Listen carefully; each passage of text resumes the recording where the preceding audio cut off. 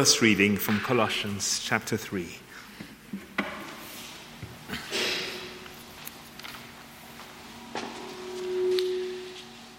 So yes, the new life in Christ, Colossians 3, 1-11.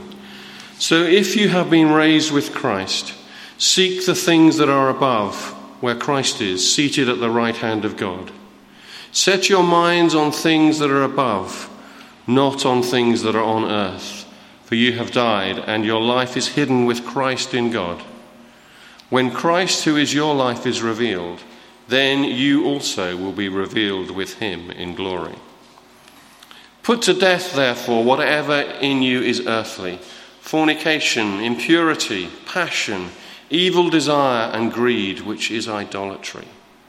On account of these, the wrath of God is coming on those who are disobedient. These are the ways you once followed when you were living that life. But now you must get rid of all such things: anger, wrath, malice, slander, and abusive language from your mouth.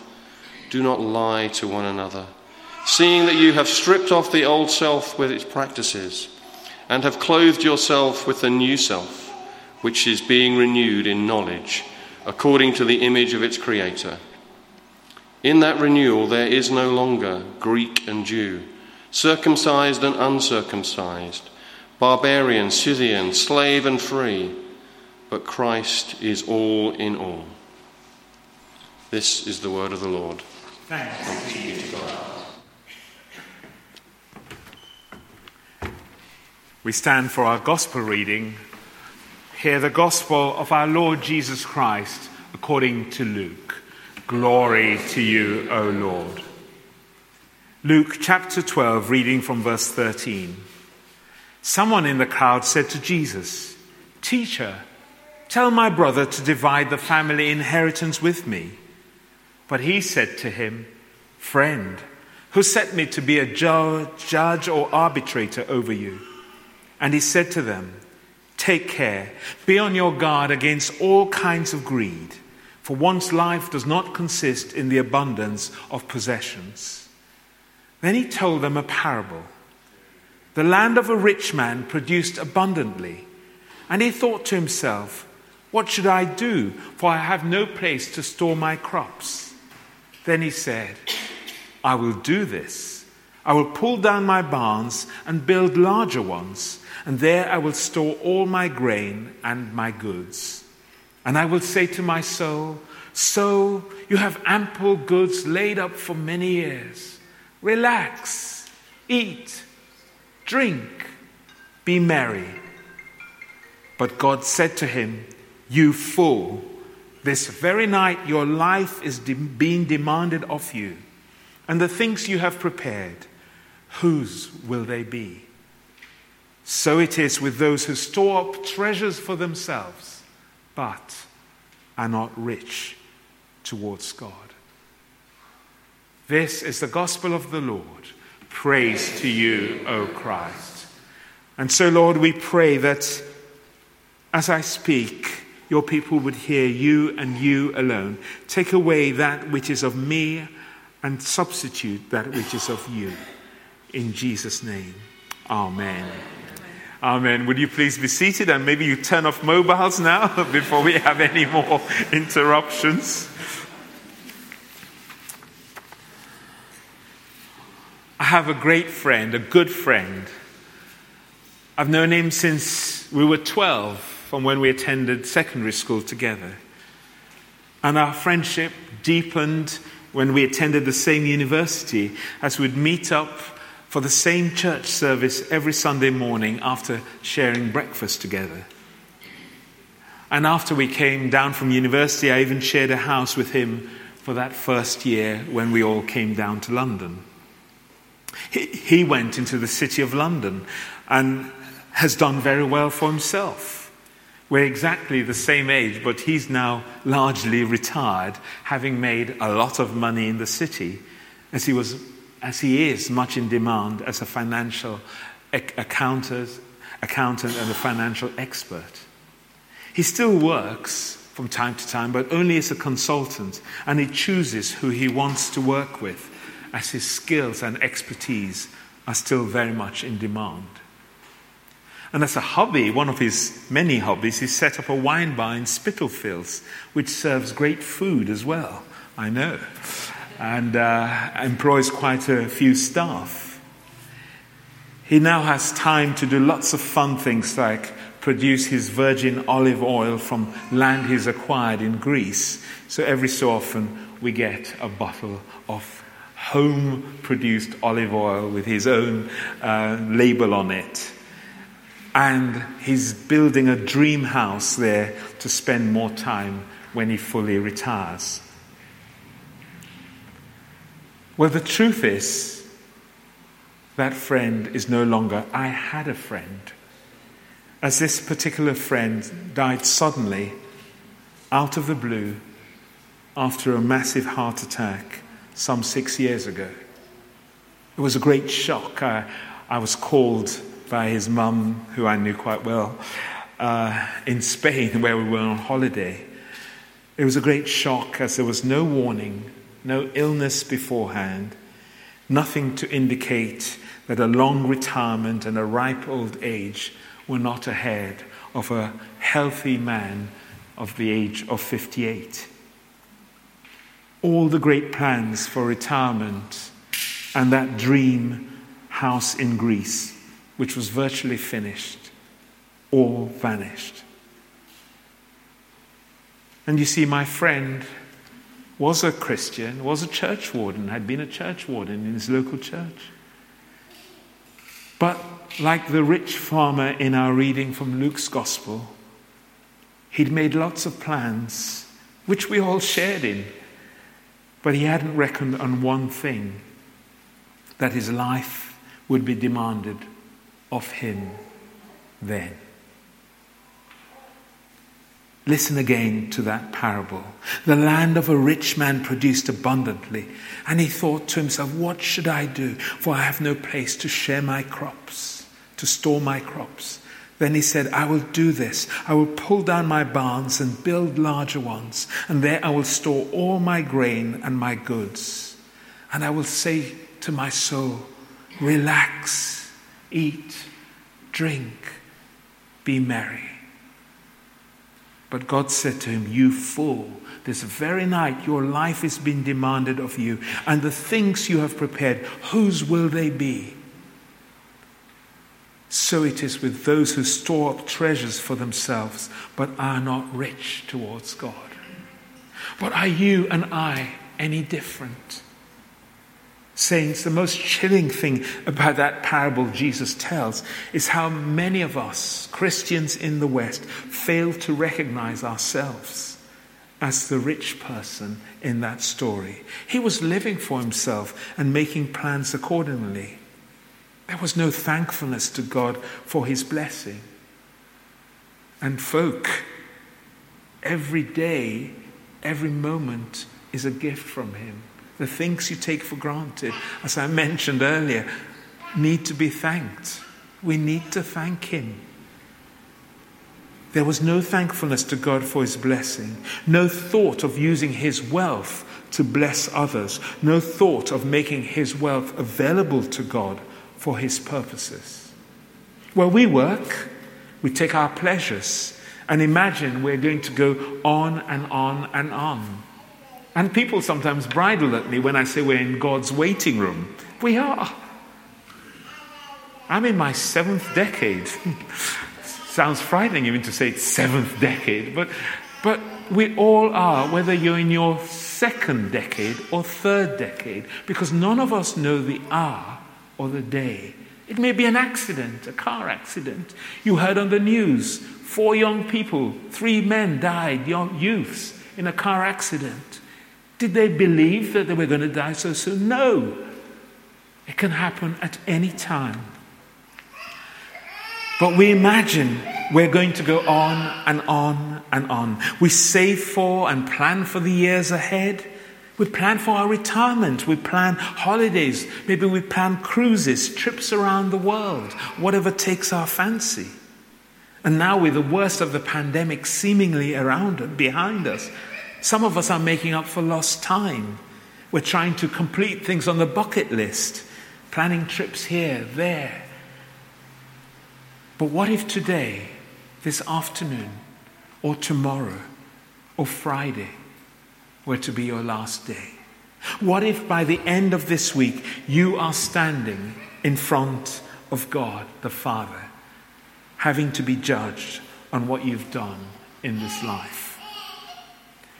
The Apostle James warns in James chapter 4, "Come now, you who say, today or tomorrow we will go to such and such a town and spend a year there, doing business and making money. Yet you do not even know what tomorrow will bring. What is your life? For you are a mist that appears for a little while and then vanishes. Instead, you ought to say, if the Lord wishes, we will live and do this or do that. As it is, you boast in your arrogance. All such boasting is evil. It is God and God alone who gives life. And Jesus warns us in his parable that the fate of the rich fool awaits any of us who store up treasures for ourselves but are not rich towards God." But what exactly does he mean by that? Are not rich towards God? I suppose the first thing to ask is, what exactly does God mean to us? What exactly does Jesus mean to me? You remember that when asked by a Pharisee which commandment in the law is the greatest, Jesus replied in these words, "You shall love the Lord your God with all your heart and with all your soul and with all your mind." Now his speakers understood that because those words came from the Torah, from the book of Deuteronomy. "Hear, O Israel, the Lord is our God, the Lord alone. You shall love the Lord your God with all your heart and with all your soul and with all your might." Those who attend the 8 o'clock service have an advantage over you because they hear the summary of the law every week. You shall love the Lord your God with all your heart, soul, strength, and might. And hearing it, I hope plants a seed that the most important thing in life is to love him and his purposes for this world more than anything else. It means loving God, loving Jesus more than anything else in the world, loving him even more than our children, or our spouse, or any of our loved ones. A mother in a house group I was once in said, "I can't love God more than my children." But perhaps she was failing to see the reality that God loves her children more than she does. That God holds her children in his hands, and their lives are just as contingent as hers. If God's protection is not around us, you know, there's a song we sing, "And if our God is for us, then who could be against? What can stand against?" He is a merciful God and watches over us. But it's all too easy to forget that it's God who holds the lives of our loved ones, our children, in his hands. We can't protect them, especially when they're adult away from us. But he can. So what does loving God more than anything else look like? Well, the description of the disciples after Pentecost at the end of Acts chapter 2 is worth revisiting daily, worth reading it regularly, because it gives us a picture of what our lives should be like. We're told this, and I'm reading from the Passion Translation. Every believer was faithfully devoted to following the teachings of the apostles. Their hearts were mutually linked to one another, sharing communion and coming together regularly for prayer. A deep sense of holy awe swept over everyone, and the apostles performed many miraculous signs and wonders. All the believers were in fellowship as one body, and they shared with one another whatever they had. Out of generosity, they even sold their assets to distribute the proceeds to those who were in need among them. Daily they met together in the temple courts and in one another's homes to celebrate communion.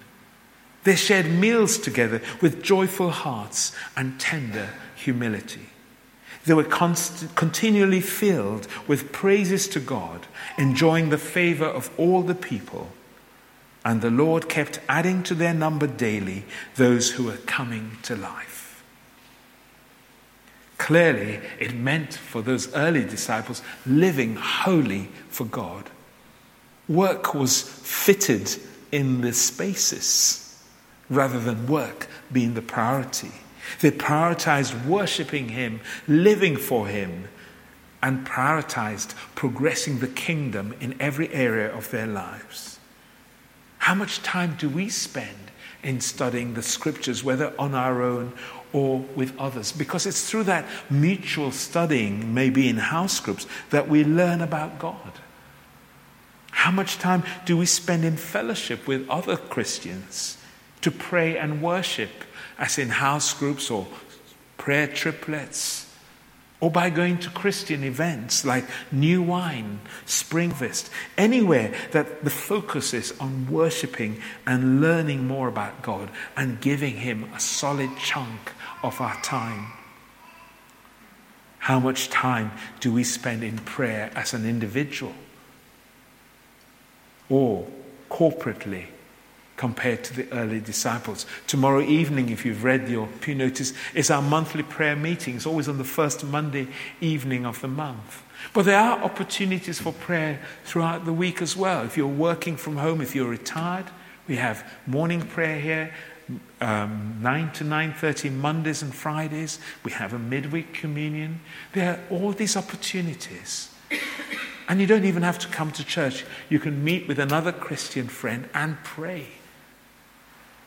But it's good to gather together to pray. And lastly, how generous are we with our time and money towards God and his purposes? Now, please understand, I'm not pointing the finger at anyone. You know the saying, you point a finger, 3 come back. I too fall far short of what my stated love for Jesus that I've been singing about should entail. But we see in the New Testament that the disciples were so transformed by their encounter with God after Pentecost that their lives reflected this love and passion for the living God. You can see that they were like those described in the reading from Colossians that Chris brought to us. So, if you have been raised with Christ, seek the things that are above, where Christ is seated at the right hand of God. Set your minds on things that are above, not on things that are on earth. Precisely what they did. They were following the teachings of the apostles, meeting regularly together for prayer, for fellowship, sharing communion. They set their minds on things that are above. Put to death, therefore, whatever in you is earthly: fornication, impurity, passion, evil desire, and greed, which is idolatry. And that was what they did, as they shared with one another whatever they had. And because they were together most of their spare time outside work, worshipping and praising God, they didn't have time for the other distractions, impurity, passion, evil desires, because they were focused on worshipping God and on getting more of him into their lives. Greed, for example, we saw shown up. Some of you know the story of Ananias and Sapphira. They were greedy. They pretended to sell their land, but they kept back a portion of it when it was theirs all the while. And you know what happened to them? They fell down dead.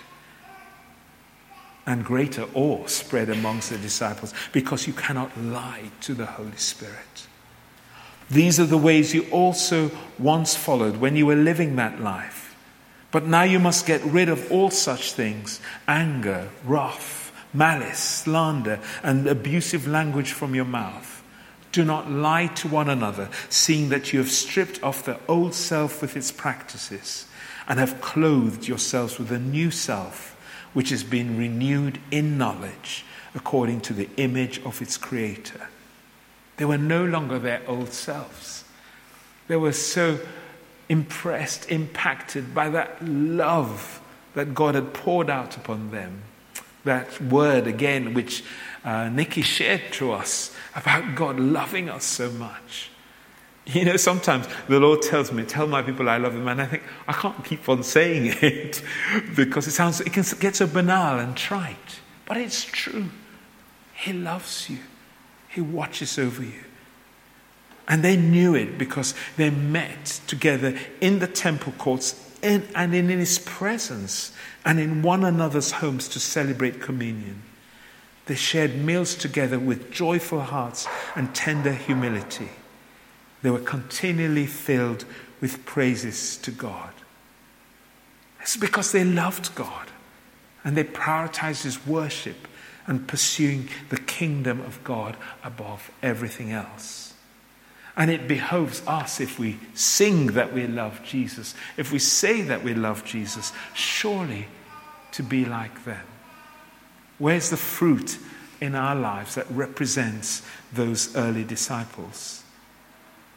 We need to prioritize coming together to fellowship, to worship, to pray together. Our home groups should be hubs of prayer. If you're not in a home group, get into one. Contact me, contact the church office and say you want to get into one. Come to our church prayer meeting tomorrow, 8 to 9:15. If you're two of you at home looking after your children, maybe one of you can come. Take it in turns. And we can start an evening prayer meeting again if you voice a demand, if you say you're going to be there. We should be asking God what he wants us to do with our lives, even the jobs we do, rather than us making our own plans. We should be generous to God's work and to our fellow believers, because that's what Jesus is pointing out also when he says those are not rich towards God. The clear expectation in his mind is that we should be generous to God, unlike that rich fool. Our minds should be set on things that are above, not laying up treasures on earth. And one practical measure of how much we love God is how much we give for his work through the place we call our spiritual home of worship. I know quite a few of you tithe already. And I remember that moment when God told me, you're getting legalistic. Go beyond your tithe. Give more. And I had to do it. Because he's right. We can get even legalistic about tithing. I salute you if you're like the widow who gives her all, the widow's mite. Remember, Jesus commended her to the disciples. She placed her all in the church, in the temple treasury. But are we more, most of us, like the rich fool in the Bible? Do we actually even fulfill the Old Testament requirement to give a tenth of what we have to our spiritual home, our place of worship? That Old Testament law came even with a promise. Will anyone rob God? Yet you are robbing me. But you say, how are we robbing you? In your tithes and offerings. You are cursed with a curse, for you are robbing me, the whole nation of you. Bring the full tithe into the storehouse, so that there may be food in my house, and thus put me to the test, says the Lord of hosts. It's the only place in the Bible where he says, put me to the test. See if I will not open the windows of heaven for you and pour down for you an overflowing blessing. I will rebuke the locust for you, so that it will not destroy the produce of your soil, and your vine in the field shall not be barren. Some of you may know I used to work for an oil company. I had a very well-paying job. And even now I'm not earning half of what I used to earn when I left there in 1992. But I can assure you I've never gone without, even in tithing and going beyond the tithing. I've never gone without. It's not that he's always provided that we've been able to go off to Hawaii on holiday each year. No, it's not that. But I know he's blessed us in the things that really matter, protection from the darts of the enemy, protection against evil. He's been a covering over our lives. And he's made sure we've not really wanted. But before some start arguing the Old Testament law has been superseded, the New Testament says that Jesus demands our all. He says, unless you lay down your life, give up everything and follow me. Remember what he says to the rich young ruler who came to him. What must I do? He said, sell all that you have and come follow me. Come live by faith. Jesus expects his disciples to lay down everything for him. He's not asking you for the old standard, the Old Testament standard, the 10th. He's asking for all of you. He's asking me for all of me, and I still struggle with that. I still struggle to give him all of me. He's asking us to make following God, worshipping our Father, honoring him our priority. But are we willing to do so? To make everything subservient to his purposes? It's even the secular job you're doing. Are you in the right? Is that what he asked you to do? Or is he calling you to serve in another capacity somewhere else? Is he calling you to serve within the church? Is he calling you to take up a particular responsibility like others do who serve in the church family? It's about how we live our lives, how we spend our hours. If it falls short of what we heard about in the disciples at the end of Acts 2, then we are falling short. I know I am falling short in my self-proclaimed love for God. Think about it. Don't tell your husband or wife you love them, but then don't spend any time with them. You don't tell your spouse that you love them, but then you don't do anything for them. You don't provide anything for them.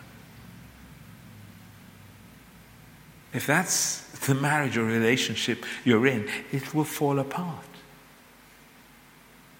And if we say we love you, Papa,